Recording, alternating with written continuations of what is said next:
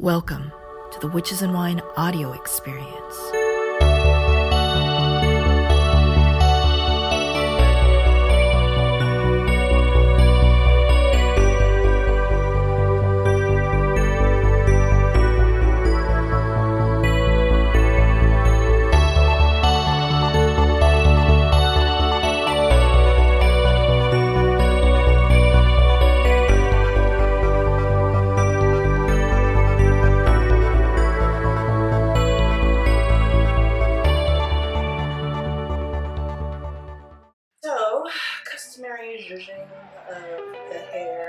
I like your eyes today.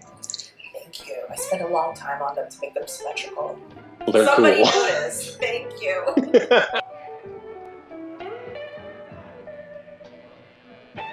Hello everybody, Chalon here, and today I am back with one of my favorite magic people. This is Aidan Wachter, and we had an interview more than a year ago about his book, Six Ways. The first way to go to kind of think about spirits is to realize that they are not necessarily super different than you are. If you treat yourself more like a spirit being, you can get more done magically. And then if you treat them more in the way that you would like to be treated as a person, they tend to reciprocate a lot harder. If there was a new witch coming to me, I would be like, this is a book that you absolutely must have. I recommend it all the time. I think anybody who's interested in magic, just any sort of practical magic, should buy this book, read it, actually do the exercises in the book, and I've actually done the exercises as well, and they're amazing. So it is such a pleasure that Aidan is back to talk about magic again, and also, exciting, he has a class coming up. It's called Building the Bones, and it's starting in, is it 2 weeks? It's just about 2 weeks. About 2 The weeks. 2nd of February. So I do have the book as a required reading for it, but mostly as background. And there are some exercises that are shared that way.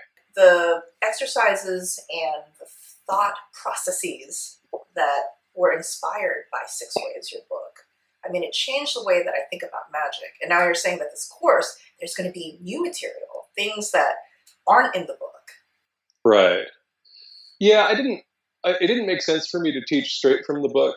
So Building the Bones was like, what can you give somebody in 8 weeks that they could then run with in actually a more directed fashion than Six Ways? So one of the things that I found really inspiring about Six Ways is before I read this book, I was having a really hard time reconciling my lack of belief in magic with the idea of magic. So for those of you who may not be aware, I am an atheist witch. I've been a flagrant atheist all my life. I've softened my stance, partly in thanks to this book. But after reading your book, and there was, I can't remember the exact line, but the basic idea was that you can hold many different, sometimes totally disparate beliefs at the same time. Right. Can you talk a little bit more about magic as a practical thing, magic as something that you can use in the real world? Sure. I mean, to me, it's like any other kind of skill or talent set, right? That I think it's innate to us as a possibility. It's like accepting, what's the best term? Let's make up a term for it. Kind of like maybe like a subset of physics, almost, that magic ties into. And it's not in a mathematical sense, but that if this is a part of reality, which is my experience of it, then you should be able to interact with it just like you can other aspects of reality. So like we know that like music moves people, but different music moves different people, right? And so same thing. I think that magic is effective, but different magic is effective for different people. So I don't think that kind of belief in some religious structure in particular, because I think that that's super recent. That's like the last 10 minutes of our existence as people, as I think of it. And so why would I attach myself to that? If what I'm looking at is, at most maybe the last 5,000 or 6,000 years of human history is what we've churned into the religions we have now. But we know we've been pretty much like this for like 150,000 years at the very, very least. So why is that last few minutes so important of that day, if we kind of view our history as a day? And what exactly is your angle, if it's not, devotional, like religious magic, or, because there's so many different types of magic, but you have a very specific sort of, I'm going to call it like a genre, specific genre that you seem drawn to and that I personally have found myself more and more drawn to. Can you talk a little bit more about animism? Animism is this is like anything else. So we could find like academic definitions of animism, and I don't care because it's like I'm not doing this as an academic practice. To me, animism is the idea that most things could be engaged with as if they were kind of like people. My little bobcat skull. Yeah, totally. There's somebody in there. And I can talk to that person now because we've had many years together. And so animism opens up this door to getting assistance and getting information from non-human sources, just by being open to the idea that I could go outside and with the intention of finding help for something, for a problem. And if I've kind of developed the sensitivity a little bit, then I might find that is a stone, or that is a piece of wood or a tree or something that I could go, hey, I have this going on. Could we enter into a relationship, and could I get your help with it? I'm sure a lot of people are going to be like, that sounds like hippie stuff. It is hippie stuff. It totally is. What I'm trying to have people understand, hopefully through my videos, is that there is value, even for somebody like me, an atheist who's just like, whatever, to find that there's relations and help that can be found in what you call, and you have a specific term for them, it's like the field, the allies, and the others. So it's not just your mom and your next door neighbor. There's an invisible field that can help. The field to me is just everything that is happening and everything that could happen, right? So it's potential and actual, right? Reality.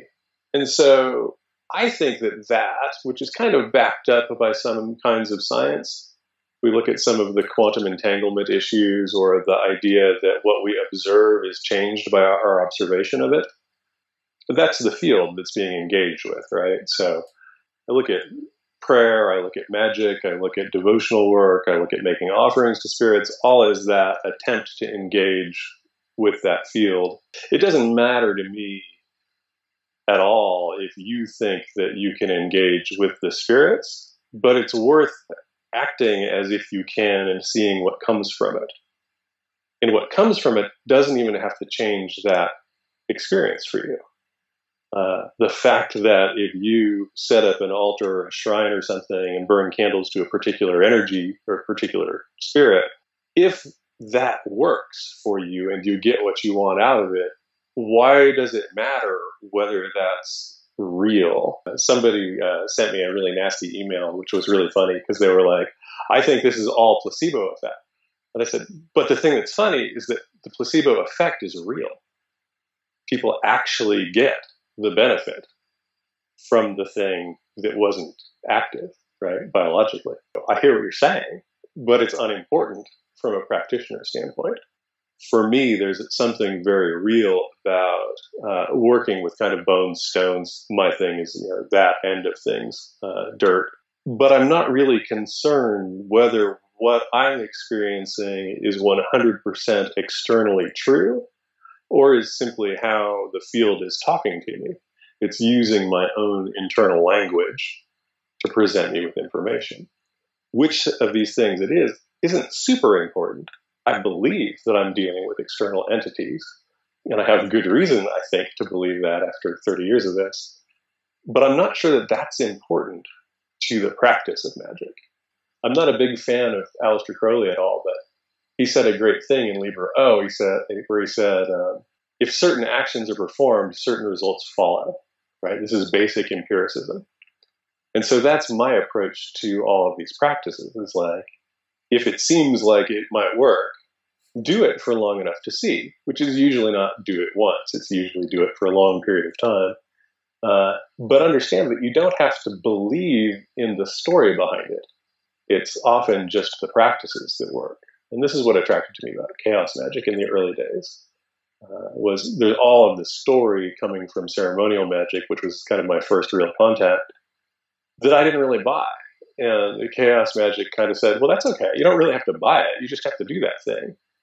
You have to not actively be working against yourself by saying, I don't believe this as I'm doing it. Like, drop that. It doesn't matter. Who cares? And see what happens. See if it works.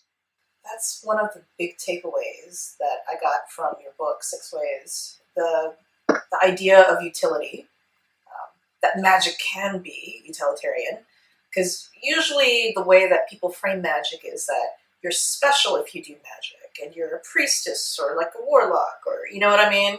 Like, you're not just some person who's doing their taxes. You know, right, totally. You're separate from everyday life, and that may be part of the appeal of the resurgence of witchcraft and magic. But what you're talking about is something that I was able to integrate in my everyday atheist life. And the fact that you were able to, articulate so well in the book, that I just see it as a type of tool and a mindset, and you can drop it as soon as you do something else. But, while you're doing it, just give it your best shot and see what happens. Yeah, totally. That's totally. Scientific method 101 right there. There's a reason why I think magic in general kind of gets slagged with overly hippie or kind of overly woo-woo things, right?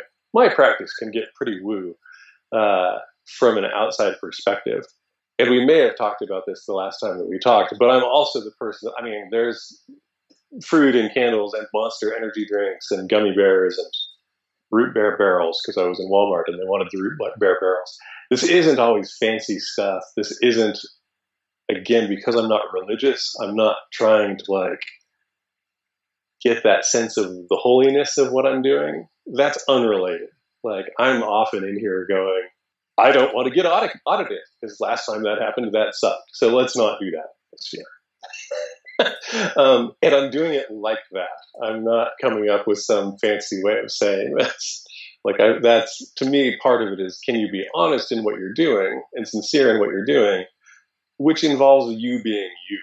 And for some people, this will be super flowery, but sometimes it's not. And for a lot of us, I think that is one of the keys to opening it up. If we look at a lot of these books of magic, even mine in some ways will have language that doesn't resonate with us.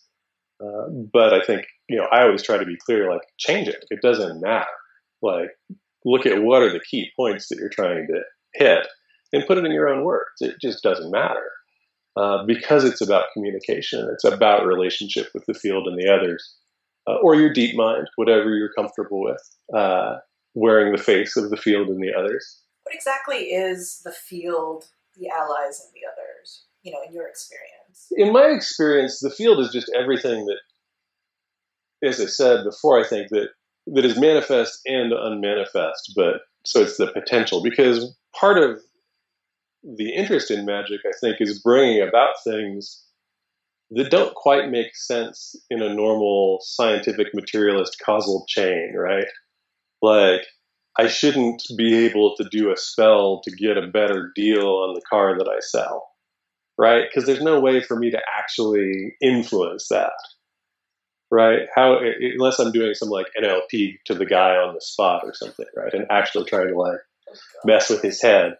Which I'm not into, but and yet it frequently works, and so there's some other kind of causal chain going on, and so the field is everything that we could possibly touch, and it's important that includes things that aren't present, which is why the unmanifest part's in there. And then the allies are any of the allies and the others.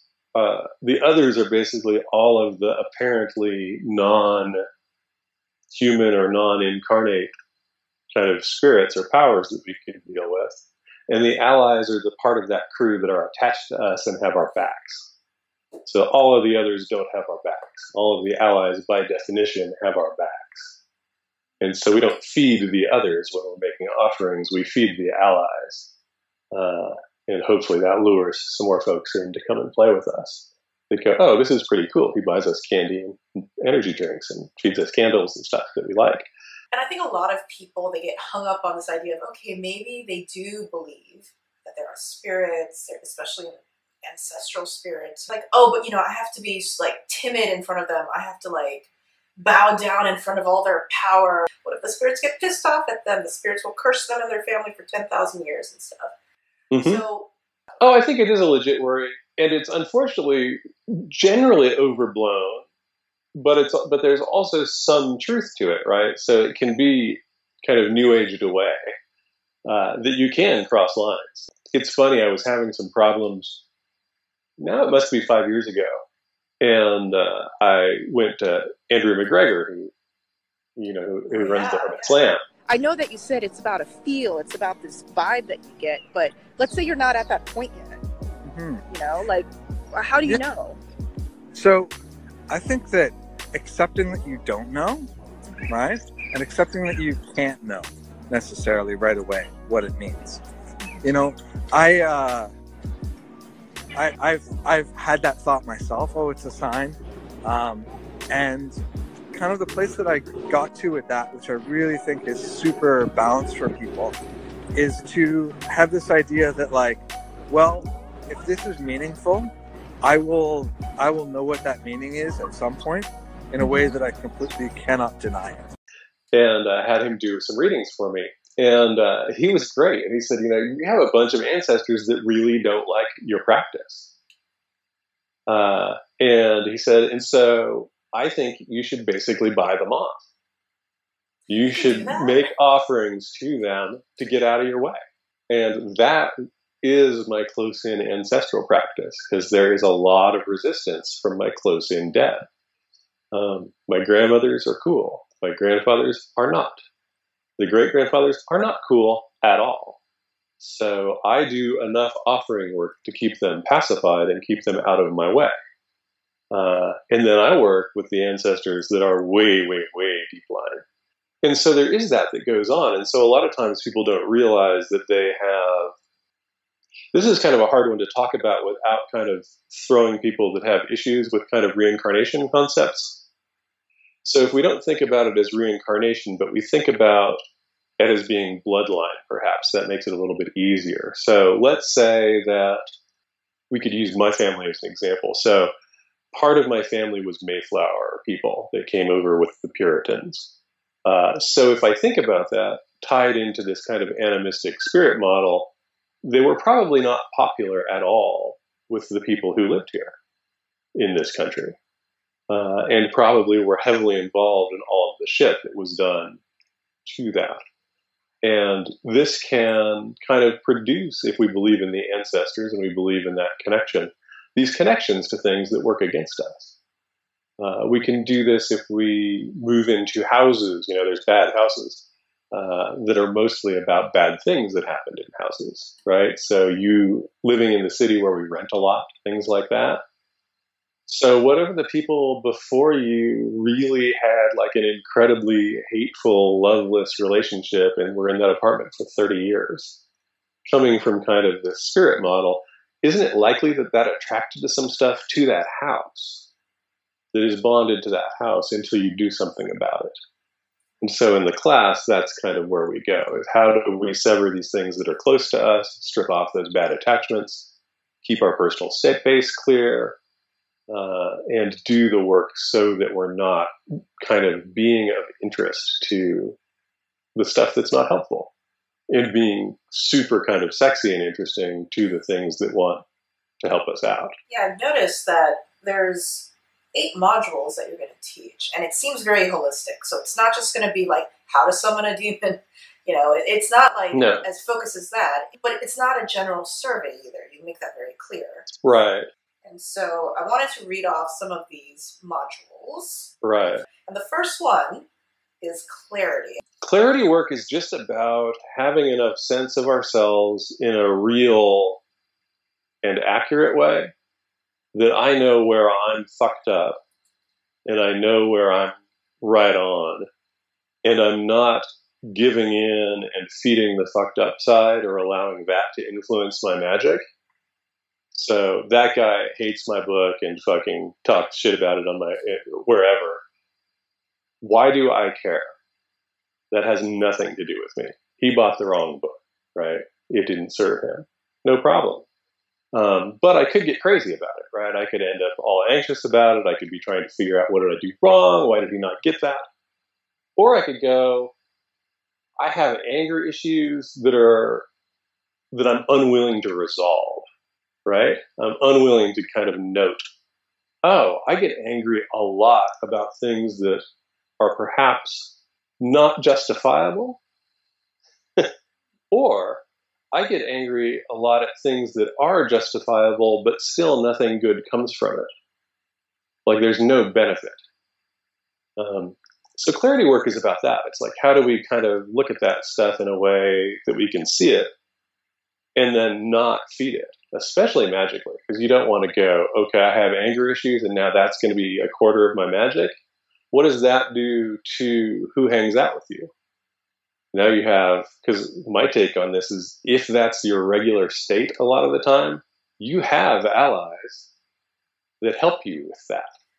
They help you to be angry all the time because it serves them. It's like having the friend that you exist for them to tear down so they can feel better about themselves. I just want to underline that part. I just want to underline that part because I think a lot of people are going to be like, what? You know, there's spirits around me that are basically kind of egging me on to like yell at my kids all the time. Absolutely. And especially if we look at it now, you know, you and I were talking about political stuff beforehand, but if we think about that as kind of an overall cultural gestalt, look at what goes on as far as kind of the intelligence in general of communication right now. We have these we could think of them as kind of like anger or rage spirits. And what is the justification that allows that to be cool? Well, it's that my anger is righteous. It's that I'm justified. I don't care if I'm justified. Does it serve me or does it not? And as a magician, if it doesn't serve me, it's got to go. That's totally different from what I think a lot of people would consider to be magic. You know, we're thinking a lot of times that magic are external tools that are going to, I don't know, like tell you what to do. What you're talking about is a type of self-awareness that sounds almost more like a psychological technique rather. So what's the difference between like a psychological tool versus a magical tool? Well, it's interesting because I'm heavily influenced by some Buddhist psychology texts. There's two of them, I think, referenced in 6 ways in this recommended reading. And what they talk about is a pretty, so I'll just look at that. And I am not a Buddhist, so I can't be, don't quote me as the source for, or even a reasonable explanation of this, but this is how I read this. And they say that the mind essentially is the storehouse of all the seeds, right? In this Buddhist parable or teaching, and that there's seeds for the things that are good for us, and there's the seeds that are the things that are bad for us. And kind of our job in getting our minds together is to not water the seeds that are bad for us or hinder us, as my thinking, or are unhelpful, and to water the things that are helpful. And to me, this is kind of super baseline magical work.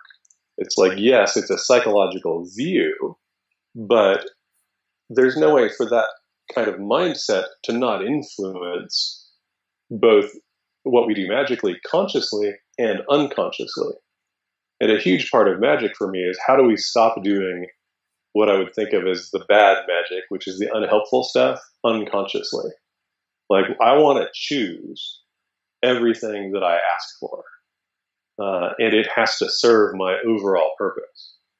So there's shit that I absolutely would love to go off on that I won't, because it actually doesn't benefit my goals. I don't care if it's right or if I'm justified or if it's a righteous position. Does it help me get where I want to go? Yeah, I'm totally justified. That person tried to fuck me over. I don't care, because I can't afford to care, because that's energy that is being taken away from my goals and my interests. I'm not looking for a resolution about my anger. I'm looking to be aware of it and to decide what to do with it as a magical act. You talk a lot about building energy and directing that energy, and the way that you talk about magic, it has a lot to do with energy, which Yep. It makes a lot of sense to see magic as energy, chi, whatever you want to call it. Totally. Some other modules that you have, power line, breath work, and I'm guessing those are all to help you kind of build that magic energy. Yep. The breath work is also a really great way to trick people into doing clarity work. Breath work is easy, breath work feels good, and it has the effect of making you aware of what's going on. One of the things that I had to really kind of question here was like, do I suggest a meditation practice? And meditation really messes with a lot of folks. And I think you can kind of backdoor into meditation using breath work. You don't have to actually just sit there and try and watch everything. You can actually be doing some stuff that helps, as we said, kind of power generation and clearing work that will have maybe not the same effect, but a very beneficial effect on our ability to perceive what's going on. This is one of the things you say, that magic is our natural state. And so it sounds like this course is just taking away all the bullshit so you can actually be who you actually are fundamentally, which is a magical person. Right. And you said, quote, if we can stay there in the natural state, then we operate smoothly in a magical world. Right. I know a lot of people are going to be like, it don't feel like a magical world. I don't feel like I live in a magical world. I go and try to do magic because I want to be in a magical world. So what does that even mean? And so that kind of natural state is not that we're now in Harry Potter world and we can fly and we can shoot lightning out of our fingertips. So that would be cool. It's just a way, it's just realizing that we can influence what's going on for us way more than we think a lot of the time. And that there's very slow ways. So we could kind of go back to psychology, where if we're looking at Western psychology, we could be going and doing our regular work with our therapist, which is often really necessary for people because we're so jacked up in general. But there's kind of a way that we can radically influence that kind of personal health state, which then allows us to make better choices and realize like, oh yeah, I am shitty to my kids when I don't get enough sleep. Is that all me? Or does something else come on board? And can, even if I'm not viewing a spirit model, even if I'm viewing kind of a psychological model of magic, can I work with that I am super grumpy and pissed off when I'm tired, as if it's a spirit that I can engage with? This is kind of what Ramsey Dukes talks about in his little book of demons, right? That there's a benefit to, from a magical perspective, of being able to personify kind of our flaws and our defects, because then we can direct them directly, right? So you go, okay, I didn't sleep enough. I already am grumpy when I get up. I'm still grumpy after the coffee. Maybe I can go do a little bit of magic to change that so that it doesn't have as much of an effect on my day, which could be anything from kind of minor to catastrophic, right? And so it's not about, to me, it's not about living in kind of fantasy world. It's about influencing both ourselves to operate better in this world and then influencing the world to operate more in a more friendly fashion with us. You know, to talk more about the modules, so we talked about clarity, the power line, the breath work. Of course, there's like what we think of magic as being like healing and blessings, you know, and also boundaries, protections. Mm-hmm.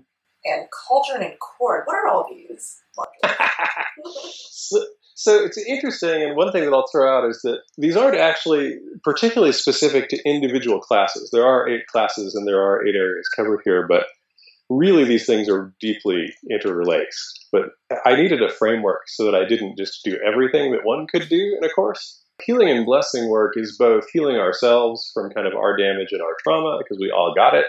And then also kind of that thing we were dealing with earlier, how do we kind of break some of those ancestral line issues?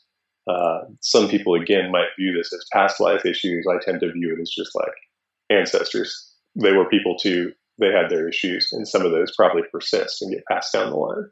And some of that stuff is, just to be really clear, is not at all woo. Okay, so like in my case, we found out when I was probably 30 that there was a great-great-grandparent who was sexually abusive in one side of the family. And so all of his kids were affected by that. And I'll talk about this only now because they're all gone. that's like this present trauma that you can view as not having any kind of spirit aspect to it, right? It's just that those kids got jacked up in a particular way that they then passed on to their kids. They weren't abusive to them, but they may have been more distant. They may have had particular fears, particular concerns that didn't really help everybody to be healthy all the way down the chain, right? So that's one of the things that I became aware of at that point, is like, oh, I probably have to do work to clear that influence. And one of my basic kind of concepts about magic is, if you have a kind of persistent influence or energy that lasts for long enough, it operates like a spirit, which is really beneficial. It's bad because it's doing its own thing and it's trying to get you involved, right? It's trying to keep you playing that game. But the good part, and this is what Ramsey Dukes talks about in that book, is we can then actually treat it as an external thing. We can go, okay, you are no longer having an influence, and here's the deal. I will buy you off. This is usually my approach. It's like, I will give you like the king of offerings. And then after that, if you come back, I will destroy you. And usually they leave, because usually they go, okay, I'm not interested in actually that side of it. And this is pretty cool. Yeah. So healing and blessing deals with both that side of it, and then a lot of the stuff that I talk about in 6 ways as being energy leaks. Like, functionally in our energy bodies, most of us have holes, or is the way that I view it. And again, this is all metaphor and doesn't need to be taken particularly seriously. If it sounds just crazy woo, just view it as a way of talking about something that's not easy to perceive.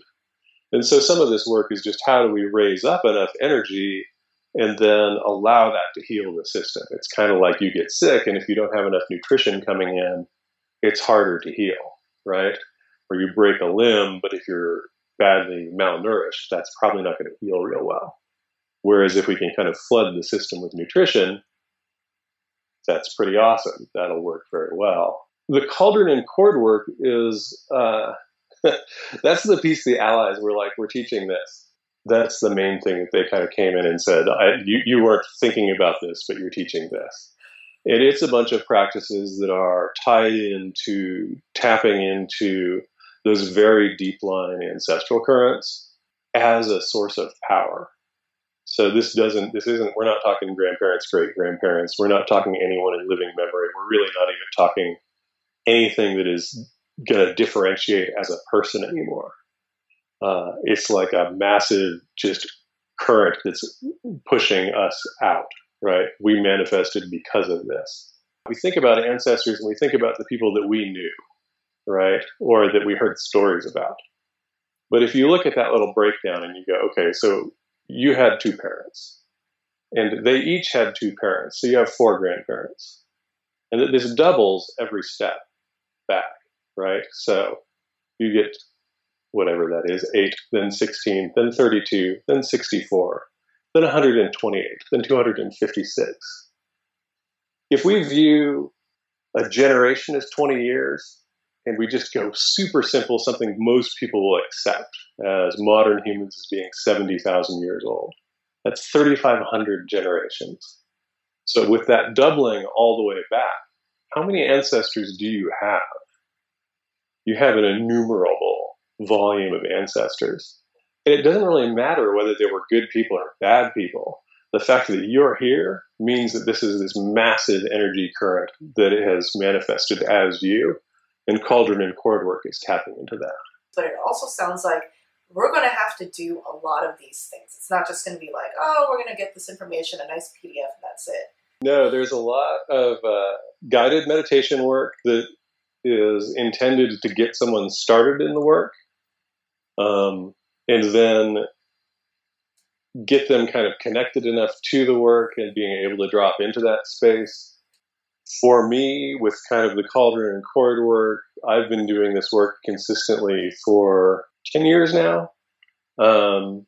It took a couple years for it to really kick up. Like, I could feel benefit, but it changed after a couple of years. Like, a couple of years in, they were like, okay, you're serious.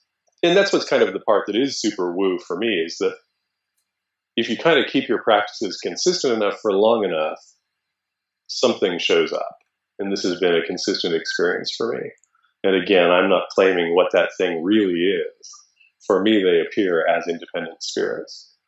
And at that point, things get very interesting because you can actually have a conversation with kind of that ancestral wave in a sense. You like can't literally become like nothing a magical person, like a perfect mage in like a month. Oh my god. Yeah, no. Yeah, and it's funny. I mean, one of the things that I was thinking about when we were talking is I think that there's a view, and I'm not sure, it comes from I think it comes from both feudal states, in the West at least, and then into kind of corporate culture, which are very similar, and then into kind of video game culture. I can see this change where we really have adopted the concept of information as hierarchy as power, which I think is really wrong.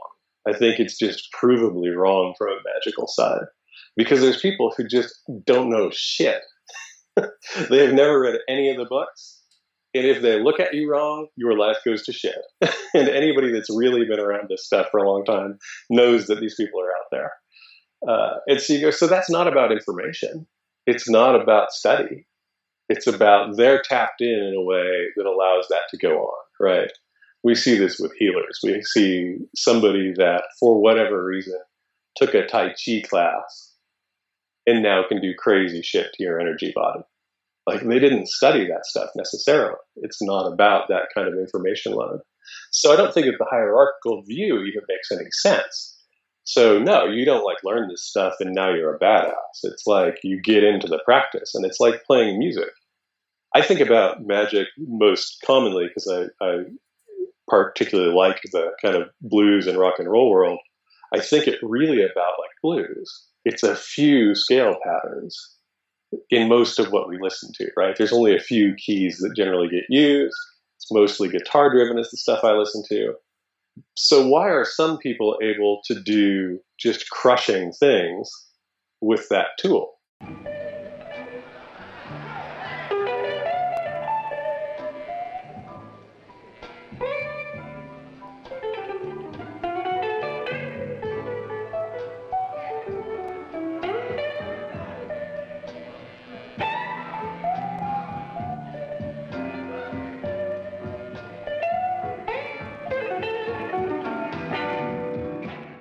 It's not because they leveled up.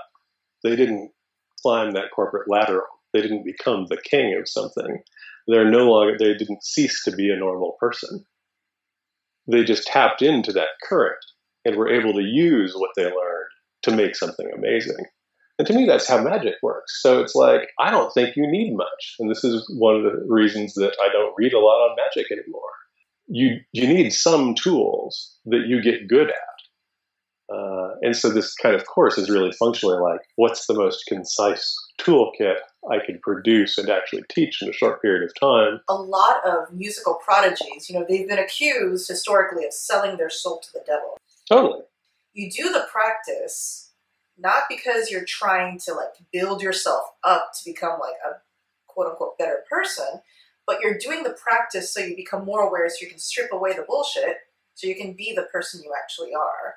That's part of the issue in the West, at least, is that we are so armored that we can't sense anymore, right?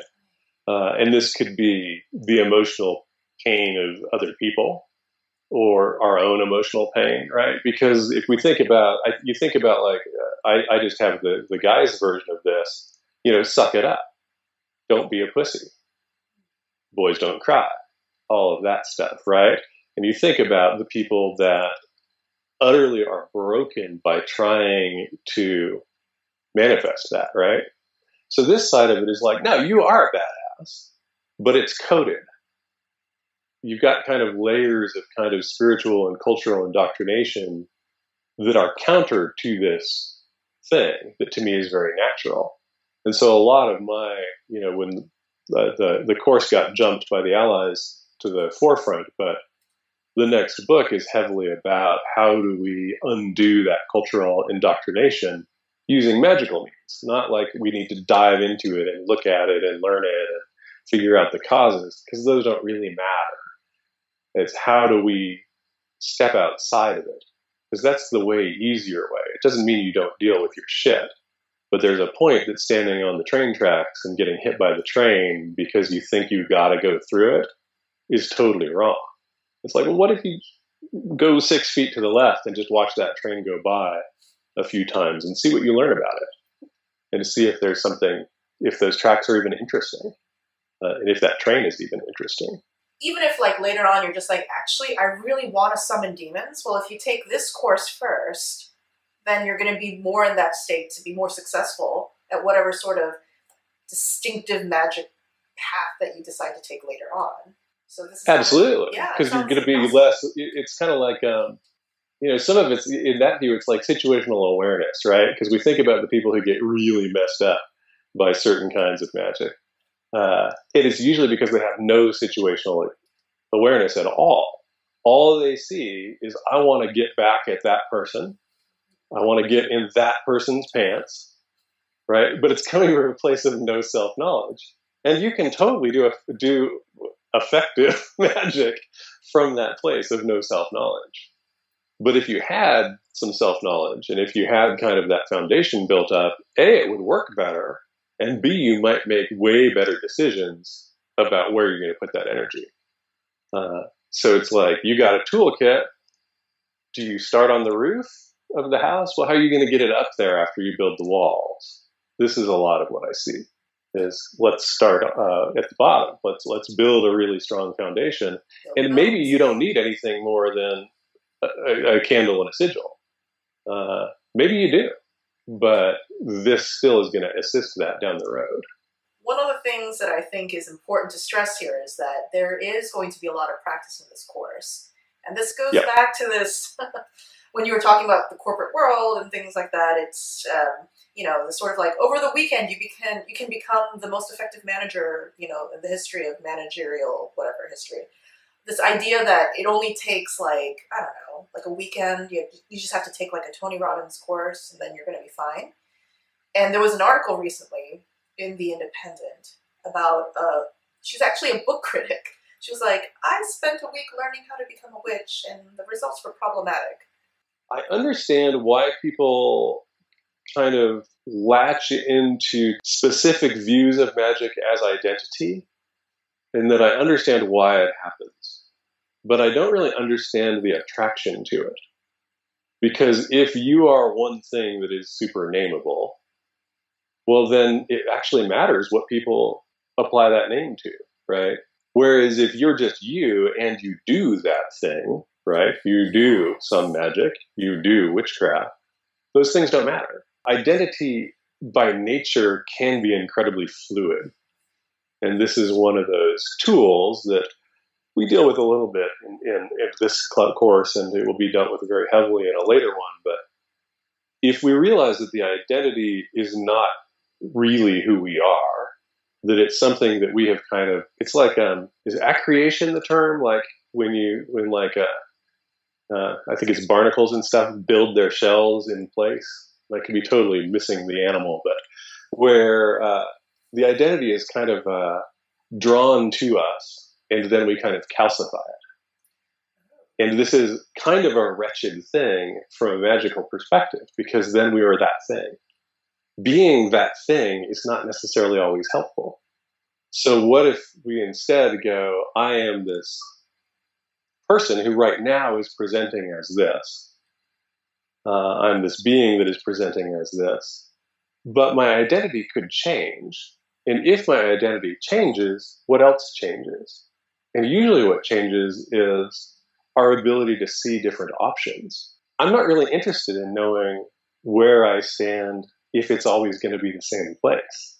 I want to be able to stand in different places and function well. And so again, it's a funny thing to me, because to me I go like, why is your identity so calcified around that thing that you get butthurt when somebody stupid or says something stupid about it? Why is that relevant? What's the benefit? What are you gaining from that attachment to that thing? One of the things that's talked about in 6 ways and that I recommend is this scraping practice, where we scrape off attachments, right? And every month or so, somebody emails me or contacts me and says, so how do I know which attachments I'm scraping off? I'm like, I don't think it matters. It's like, scrape them all off, because you'll reattach the things that matter. You'll reconnect to the things that matter.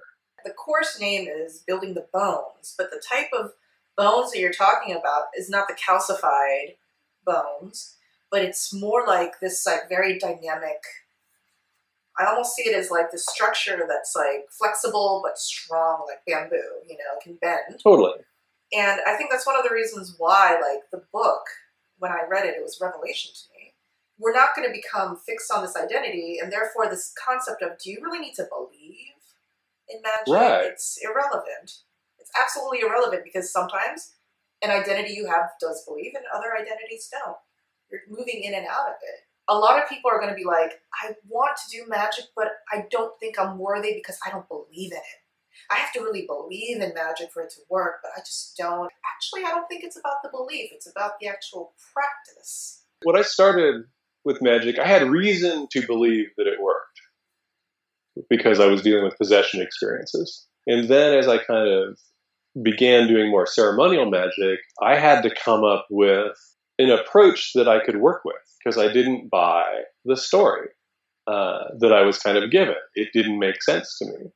And a lot of what I was being told is, you have to either fake it till you make it, you have to believe, all of this stuff. And I went, no. If this works, it's got to be a little closer to just regular reality.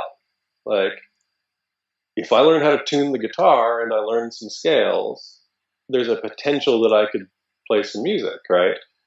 Even if I don't learn the scales, if I'm willing to sit with that thing, it's likely I'm going to come across them, right? Because they're kind of inherent in the thing. And I think magic is the same way. So I think non-belief can be a problem in the moment. So being a skeptic while you're doing work is a problem. And especially if you're doing long-term work, you kind of have to learn how to do that suspension of disbelief like you do watching a Star Wars movie, right? Where you go, okay, I am gonna get this out up front. I don't know if I buy this. I don't know if I buy that it's real, but I'm not going to have this conversation around the work I'm doing. And I'm not going to then go back to my journal and journal about how I don't think it's working, right? This also ties into that concept that's in the book, is about falling in love, right? Part of falling in love is choosing to not notice a lot of things. It's beneficial in that situation for that effect, right? And again, if we want to fall out of love, all we have to do is change what we focus on. Take off the glasses. Take off the glasses and go, okay, what is everything I hate about this person? What annoys me about this person? I'm not going to cave to the things that I find just super compelling. And so we kind of have to do the same thing in magic, which is we just have to get out of the way and do the work. And not be too concerned about whether it looks stupid or whether we buy it. It's like, you don't have to buy it. Just do the work. Do the sigils. Do the meditations. Do the guided work. If the deal is you get crazy and you go out and buy dirt from the cemetery and you do that as sincerely as you possibly can. Even if all you can do is kind of shut that side of you that goes, this is crazy, and lock it at home and give it a place, put it in an orange. This is my skepticism, and during the course of this thing, I'm putting it in this orange. I'm putting the orange in a drawer. And I don't have to deal with it now. It's in a drawer. And that's really the key, is how do we don't need faith, we just need to not be in our way. I love that. You don't need faith. You just need to get out of your way, do the actual work, and just see what the results are. Because I think empiricism and kind of, it's one of the things I talk about in the class is that this is purely experiential work. I'm going to give you my stories because they're relevant to what I experience, and that's all I can share. I can fake this objectivity and kind of deny the stories and come up with a bunch of bullshit explanations that sound more reasonable, but I think that doesn't help. But if I can be clear, this is the story. It's a mythology. There's no reason for even me to take it 100% as true. It's just the story. So that story then allows the work to happen within a particular context, and then someone will go, oh, that story doesn't quite work for me, but what I'm getting is this. And that's the first communication with the spirits, usually. is where you go, you're running this thing. And this is where I think people can get really messed up within kind of dogmatic systems, is because that they'll actually get something that is kind of metaphorically true for them, and they're told to disregard it because it doesn't fit the dogma of the tradition.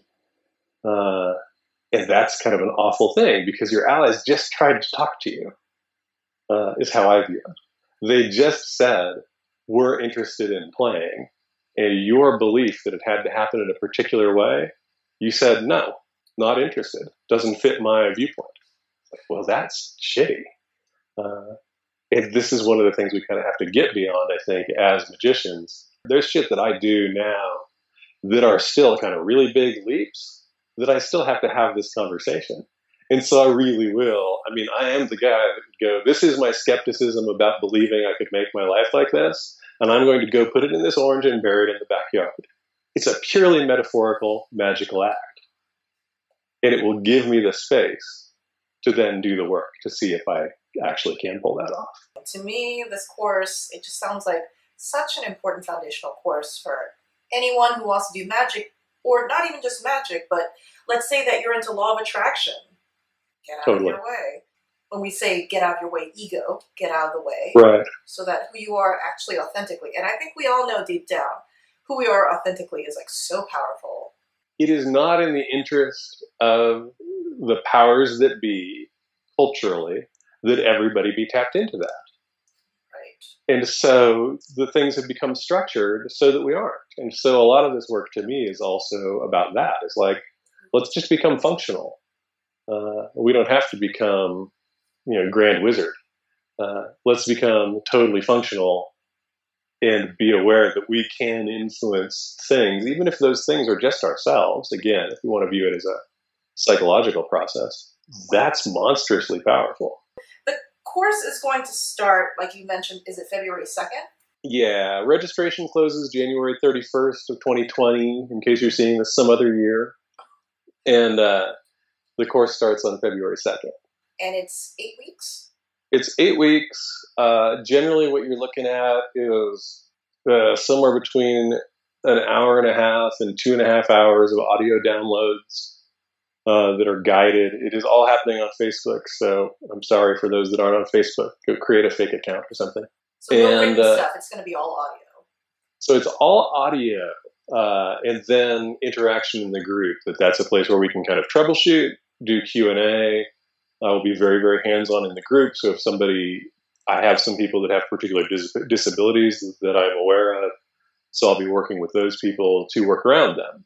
Well, I'm going to link down below the site where you can register for the course. Again, registration closes on the 31st, and the course runs from February 2nd to March 29th. Will you run it again? I don't know. I think probably, but it's probably a year or more out. I've got 3 courses that I'm intending to teach, and then I have 4 books that are in some stage of process. So it's a little crazy. So I'm not sure when the teaching side will come back around. Again, guys, this book, 6 Ways, and I think I mentioned this in my previous video interview with Aiden, but just touching it, it's like, I could be blindfolded and I could be touching my books and I'd be like, oh, this is 6 Ways. I still don't know why it's like that. It just is. Yeah, but guys, this is like one of my most annotated, used, and abused lovingly. It wants to be abused. Books that I have. And I highly, highly recommend, if you're unable to take the course, to at least get this book, read it, and go through it. I'm still going through it, guys. I'm still stuck on the trance part because me and meditation and trance are not friends. So this is something that you can actually work through, for a while. I've been working through it for like a year and a half now. So Aiden, thank you so much for spending this time talking to me about building the bones. Well, thank you so much. I mean, it's a total pleasure to get to hang out with you again.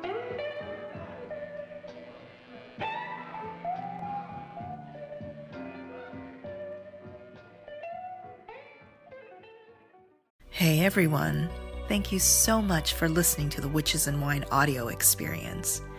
If you enjoyed this podcast, please consider supporting me on Patreon.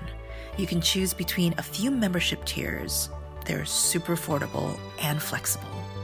Your membership helps me continue making videos, podcasts, articles, lots of different things about all this sweet witchy stuff.